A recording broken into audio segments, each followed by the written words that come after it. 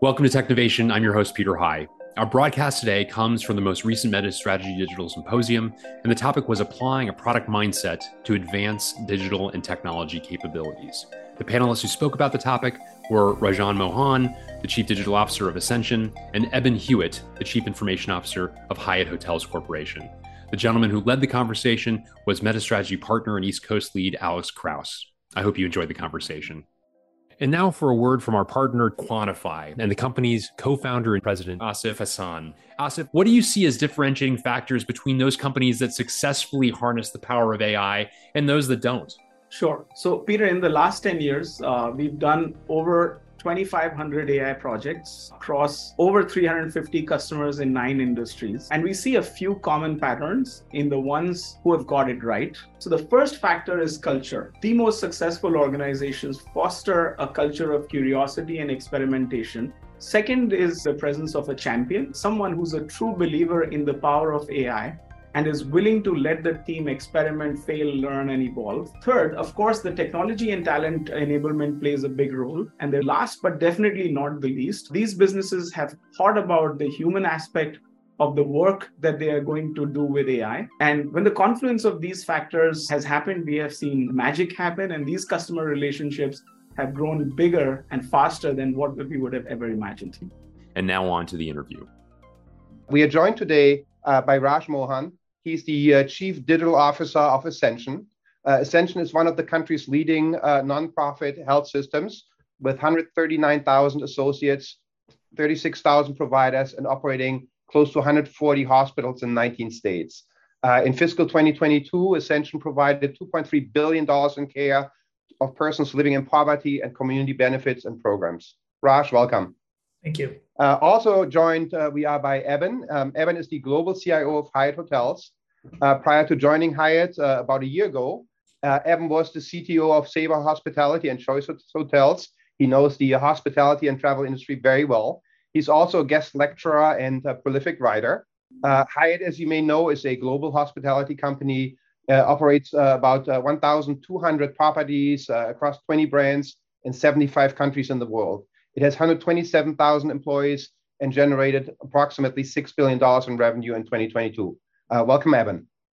Thank you. Glad to be here, Alex. Wonderful. Raj, let's start with you.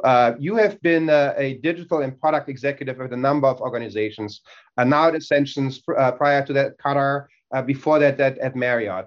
And so you have seen kind of this transition from project to product in a variety of organizations. And I wonder if you can speak a little bit about the similarities, but also the differences that you have encountered. Just to start with those industries, as you mentioned, Alex, I was at Marriott for several years and a small competitor to Hyatt, as well as with Qatar Airways for the last couple of years, and now in healthcare. And there's obviously a lot of parallels. The planning process, the scheduling process, the arrival or check-in process, the delivery of care, et cetera, and paying for care and beyond. There are some key differences, obviously industry-specific differences, but a couple of them being in healthcare, consumers and patients co-produce the service along with the provider.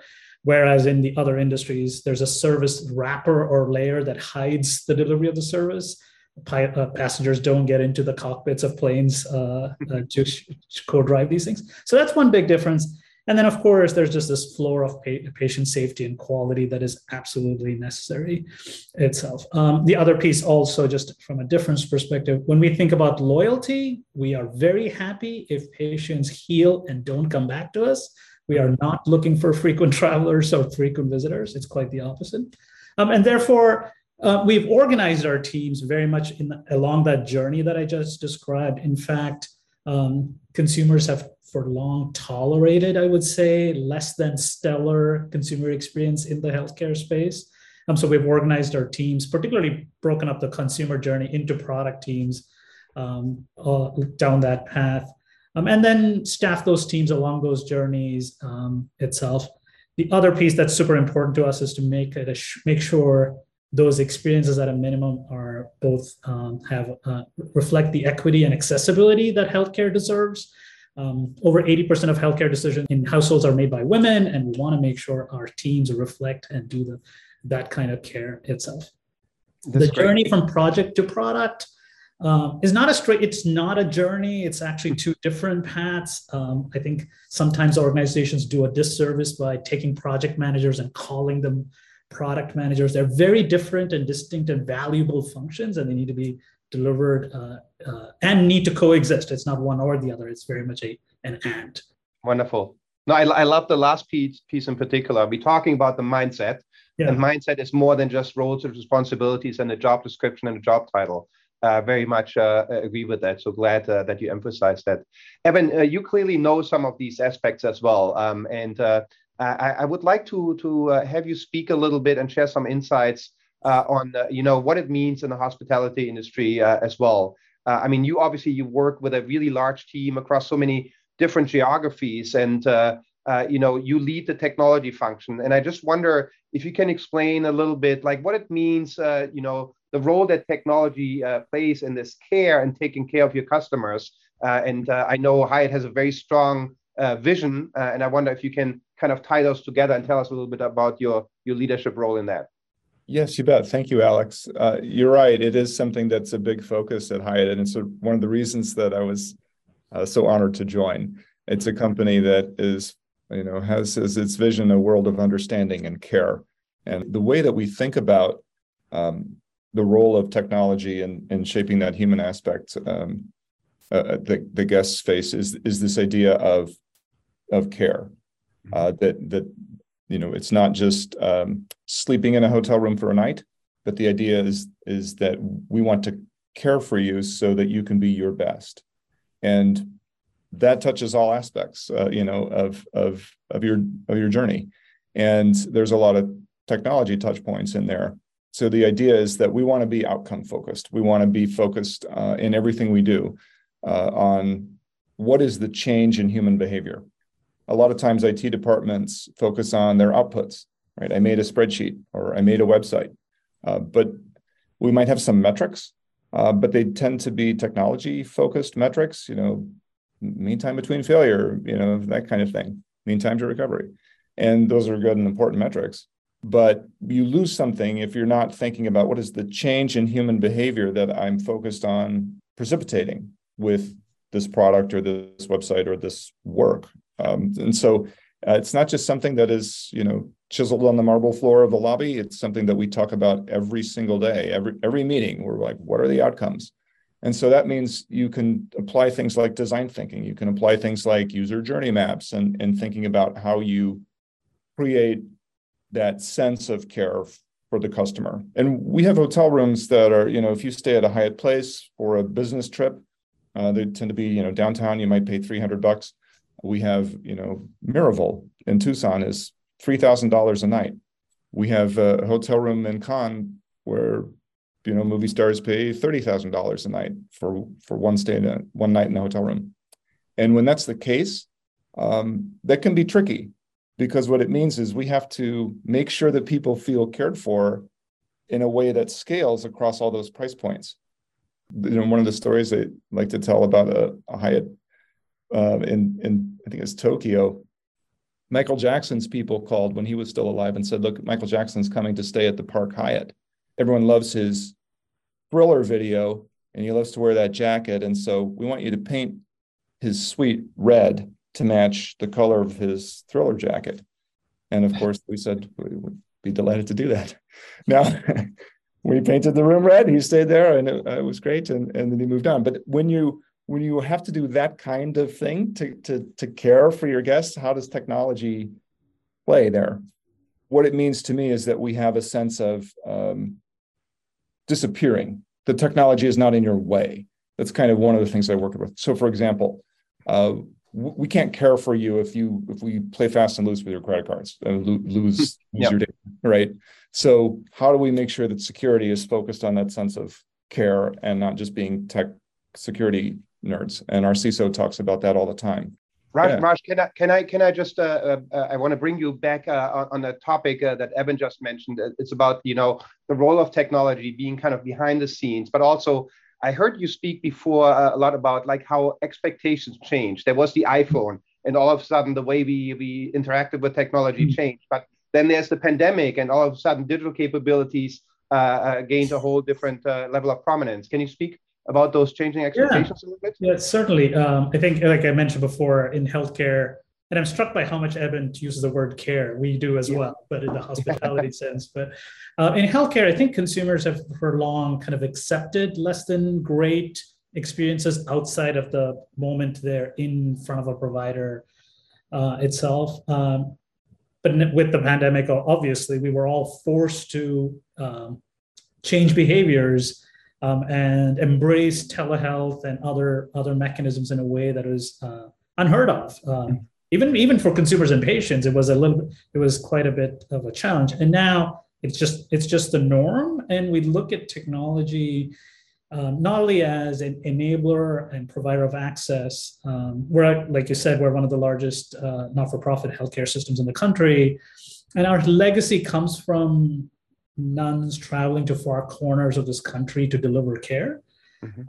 We've kind of retrenched as a country into health systems in major locations. And digital is kind of helping us relive our legacy by bringing care back to where individuals are. So it's a point of access, but it's also a point of restoring control and visibility instead of just being a cog moved across an assembly line of services in a healthcare system. Right. We think about, again, putting the consumer in the center and organizing our services. And like Evan mentioned, technologies that should stay in the background.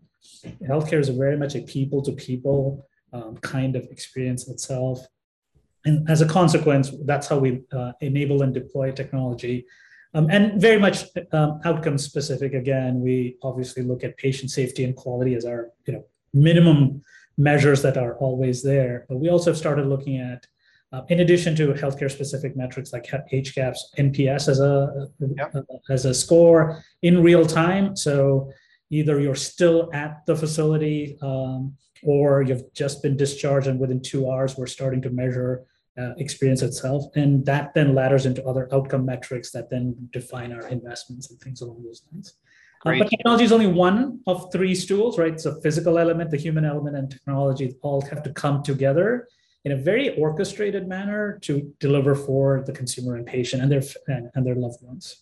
I liked it a lot. And both of you actually mentioned things like customer centricity, the outcome, the value focus. So, which is a great way to bring in our poll. So the question was, which of the product mindset characteristics do you believe have the greatest potential for positive impact in your organization? And interestingly, it's fairly balanced, I would say, and not entirely surprising. I'll let you both comment on that, but customer centricity takes the first place, closely followed here by organizing around value, and then the end-to-end lifecycle accountability. Evan, do you care to comment on some of that? Any surprises here, or any confirmation of what you are seeing? No, thank you, Alex. It's not particularly surprising. I think that customer centricity, you have to start there. Why are we doing this? Why is there something rather than nothing? That's got to be the first thing. How are you participating in the value chain? And then, the idea that, those 2 things are very highly related. So I'm not surprised those are the 2 top ideas. Great. And Raj, please. Going back to your question about the project versus product, I think that end-to-end accountability, having the visibility of that end goal that we're all trying to hit, versus I've done my part and I've finished that spreadsheet, or I've deployed said system, did it actually move the needle on what we're trying to achieve? That mindset across the organization, I think, is important. And sometimes the customer is a internal stakeholder. Sometimes it is a consumer, it's a family member.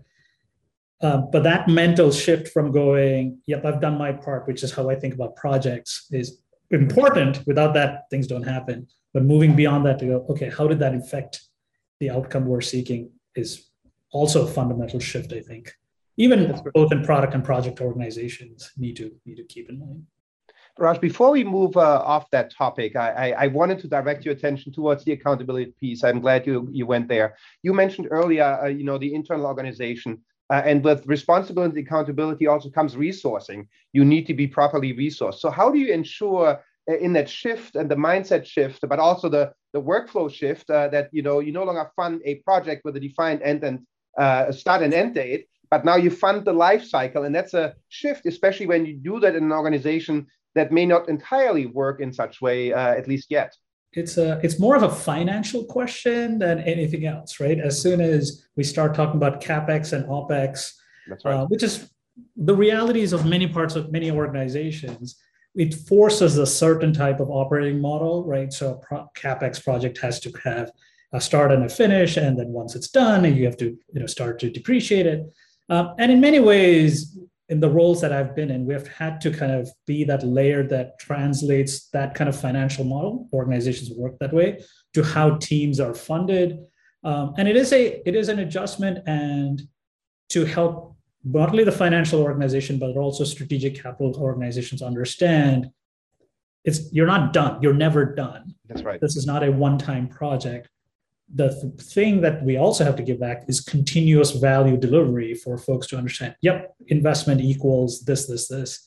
We're moving NPS score, guest sat score, revenue increase, revenue per visit increase, and be accountable for that, not just for the soft measures, but also the hard measures. Yes. That makes it, and in many ways, make the case that fits the rest of the investment cases that the organization is looking at, right? So do you build a hospital? Do you build a parking garage? Do you build these things? It's on us as a digital and other organizations to help those teams evaluate investments in that same manner. But it is a continuous standard team. And more organizations are starting to understand that because we live it in our day-to-day, right? The iPhone wasn't a single model. Every year, a new version comes in. And so they're starting to better appreciate that kind of mindset. The onus is on us to make sure we're delivering value and proving it in financial terms. Great. Thank you so much for sharing those wonderful insights. And Evan, before we maybe return to some of the metrics here, but you both mentioned them, and I'm really glad to hear that. But I want to come to a topic that I thought stood out when I listened to your recent interview with Peter on the Technovation podcast. You talked about these various cultural traits and how they impact the mindset. You talked about the listening culture, the culture of agility, a culture of data and data centricity as well. And I'm just curious, since you work in so many different cultures, countries, across all these different brands with all these customer demographics, how do you make sure there's a consistent understanding of culture, and how do you teach culture? How do you nurture the culture and make sure it's somewhat consistent, or at least brand consistent? Oh, thank you, Alex. That's a great question. So the old sort of cliche, right, is that culture eats strategy for breakfast, and it does. You can say, "Here's my beautiful plan," but if no one's on board, then it's not going to work. And you have to reach people's minds and reach people's hearts, and in order to advance your cause, whatever that is. If you say, I want to move from a project mindset to a product mindset and here, or we need to improve our efficiency or accountability, whatever is the big project that you're trying to get done, you've got to bring people along with you, and in order to get the real engagement and the real sense of satisfaction that everybody would have on the team at the end of the day of a job well done. It really comes from the top. So the CEO, the board, very supportive of this culture. It's been kind of our big focus for a long time. And so when you see the boss acting that way, then you act that way. You have to model it. And I think that's an important aspect of it. It's hard to row upstream against a culture. We advance it in a few different ways. One is that we have a people playbook. So this is very much, again, from the perspective, it's not just here's 200 pages in a handbook of things you have to read top to bottom or sort of hunt around in. It's very much a matter of here's a use case, here's what I'm trying to do, and then here are the resources for that. So the idea of advancing a culture, I think, also starts with principles. Sometimes people ignore these, but when I was an architect, back in the day, the idea of a principle, people would shrug off often and think, well, that's executive fluff, But the idea that, say, data is an asset, you state that as a principle, do you do anything different? That's my measure. Are you making a claim that someone might argue against?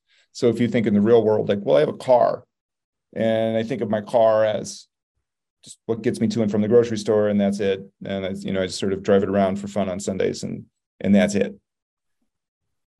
If you think that car is an asset, you treat it really differently. Yeah. And so you treat data differently. You have a glossary, you have a taxonomy, you have an ontology, you have people that are data stewards, and they're known and named, and they follow procedures. And so the idea of starting with principles that has been helpful in some of those cultural shifts. That's great. And Raj, I want to come back to one topic that Evan just surfaced, and that's the connection between the culture, often perceived to be soft, but still so important. But then the metrics that you talked about. In your experience, Raj, what's the connection point? How do you use metrics to advance or solidify culture or not? And what's your experience in that area? I think the only edit that's been made to the strategy, culture eats strategy for breakfast, is it eats transformations for lunch, right? Yeah. We look at metrics in three different dimensions. One is people impact, given our mission. That's something that's very top of mind. And when I say people, I mean those in our communities that we serve itself, right? Are we reaching underserved populations? So recently, when we measured Ascension.org and where our visitors were coming from, we found about 42% of our visitors come from high vulnerability neighborhoods in communities, right? That becomes an important baseline, and it's a metric that ties very much back to our core mission of who we are as an organization, with a commitment to heal and with particular attention to the poor and vulnerable, right? So that's an example of a very, very digital zip code analytical metric connecting back into our core mission. And now that we have that number, we know, okay, that's a baseline. It was a bigger number than I thought it would be, given kind of the normal conceptions about digital experiences. And now we know how to advance that. But in addition to that, we have the usability metrics of our digital experiences, and of course, our financial metrics as well. Part of it is also regularly looking at these things and sharing them and asking the question, why is it moving up or down? And bringing that culture of, are the actions we're taking moving in a particular direction? So going back to that original metric about the 42%, that then informed our digital experience strategy of, do we go app only in a certain scenario, or do we go app and web? Which devices do we need to go? Oh, look, for people, we have a significant number of unhomed that use our systems that are actually, turns out, have smartphones, but mostly Androids. That changes our digital experience definition and approach itself. But it's if you connect it back to our mission, people will immediately start to understand, we're just not measuring for measurement's sake. It is to reinforce our core value proposition itself. But that's just one example. I love this interplay that you described between strategy and measurement, knowing your customer, and then driving actionability and iterative improvements of that experience. That's fantastic. Evan, I want to come back to you. We talked about strategy, we talked about execution, value delivery. So as leaders in your fields, in your organizations, but also strategic thinkers who have responsibilities for execution, I'm just curious how you balance kind of the strategic vision and kind of the long-term pursuit of certain ideas, but at the same time, the day-to-day delivery and empowering, enabling teams and supporting the day-to-day work. Yeah, thank you, Alex. I'm very focused on strategy. It's the topic of one of my books, this technology strategy patterns book, is the idea of how can an architect or a CTO participate in the corporate strategy? How can you sort of improve your area, of influence? How can you be more impactful in the organization? And so the idea of saying, I'm going to look at this holistically in terms of people, process, and technology, not just the technology. I'm less and less interested in the argument over, Node versus React. Like, I don't care. It's not sort of about that. It really is about the strategic value creation, given the kinds of macro influences and as well as corporate and departmental influences and goals. And then you have to map that. It can't just be a strategy that you put on the refrigerator and mom tells you what a pretty strategy picture you made. You have to be able to sort of map it to real life. And so that's the second thing. And what we've been discussing this morning is this idea of shifting from projects to products. To me, what that means is pretty specific. IT tends to think of things in terms of projects frequently because there's so much, as Raj said earlier, there's a lot of OpEx, keep the lights on kinds of things, and just, let's upgrade the Windows server. And so these are one-time bespoke efforts. And that means it's difficult to have a sense of the market, have a sense of the context, have a sense of those macro influences, have a sense of, it's really just a bunch of work to do for a while. And you don't have an associated dedicated team necessarily. And you can then precipitate adding more to the spaghetti if you think too much in terms of IT as a collection of projects. And so moving to a product mindset to me means, number one, it's for a customer. So your customer oriented, as you talked about in your poll. You're thinking about the outcomes that people want. You have to continue to evolve that. You have a roadmap associated with it, a budget associated that's allocated, right? That's what strategy is about, is creating more power than the starting position would suggest. The idea that you're allocating resources in aid of some goal. If you have a project, it's very discrete and one-off, but a product with an associated budget, a roadmap of here's the value we're going to deliver for these named known customers. You have a manager, a product manager that's nurturing that over time to ensure that it's continues to be relevant, that it continues to, you curate that backlog. And it participates in a suite of products or portfolio that you're managing, as Raj talked about in terms of metrics, and just in a more holistic way. So I just think it's a much more transparent, thoughtful, planful, sort of smart way to think about an organization. That's great. And Raj, I do want to put a similar question to you, but I want to pick up again something that Evan just mentioned. You obviously you are a digital leader, but you work very closely with technology and so forth. So as you think about long-term strategic and short-term delivery, sometimes actually the IT projects like infrastructure, can be really long-term and can be really more a project approach, and the digital one can maybe be more a product approach. And some strategic, some execution focus. How do you bring this all in sync, and how do you navigate compromises and trade-offs that need to be made? First off, I'm very, very grateful for my CIO counterpart in the organization. And there are, like I said at the beginning, there are needs for projects. When you know clearly what you need to get done and the steps have been done several times before, have at it. When there's a lot of uncertainty, you want to take different methodologies and approach it that way. But in reality, the question I often ask teams is, "Hey, do we know enough and can create sufficient value to sustain a durable team over multiple years?" Yeah. Fine, then we can call it a product, right? Like that's the most basic measure.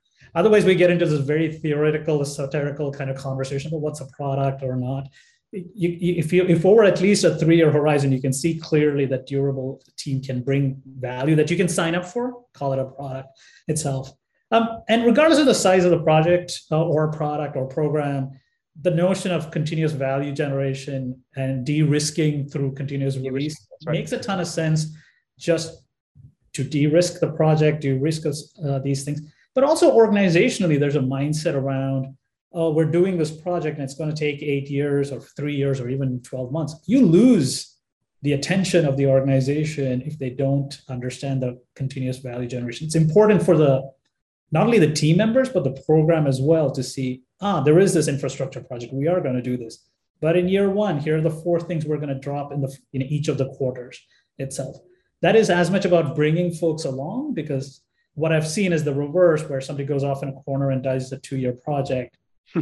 And the organization in many ways gets paralyzed by that, because that project's going to take care of it. So this starts to create this expectation gulf or peak that team can never deliver. Whereas this continuous iterative delivery model tends to address that and bring people along. And so there's just a lot of benefits. It doesn't fit every model. If you're building a physical bridge across a river, either it's functioning or it's not functioning and it's safe to cross. So it doesn't fit in every model, but in technology space, I feel there's more of a space to do more iterative and continuous value generation, primarily to bring the rest of the organization along and build their confidence in the program as well. Thank you. So we only have about 2 minutes left, but Evan, I do want to ask you something that Raj just mentioned, and that is the relationship between the CIO and the CDO in many organizations. And if I can make this a little lighthearted, but I still think it's a serious topic, it's like if you had to give any advice to your CDO counterpart, like Raj in another organization, what's the one or two pieces of advice that you would give the CDO as he or she collaborates with the counterpart? Yeah, it's a great question. I am very lucky because I have a wonderful partner in the form of Arlie Sisson, our Chief Digital Officer here. She has a great background and working at real sophisticated companies. And so I think the advice I would give is just spend a lot of time together to understand each other. It really is. I wouldn't presume to give any advice, but rather to say, if there's just have lunch, like know how to talk to each other.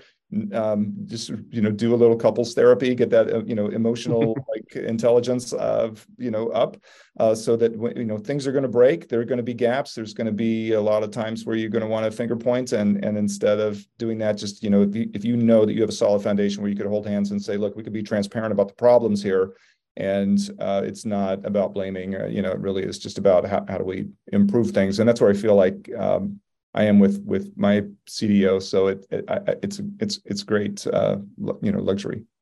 Great. And Raj, many of the things obviously I imagine apply the other way around, but anything that you would want a CIO to know in that relationship?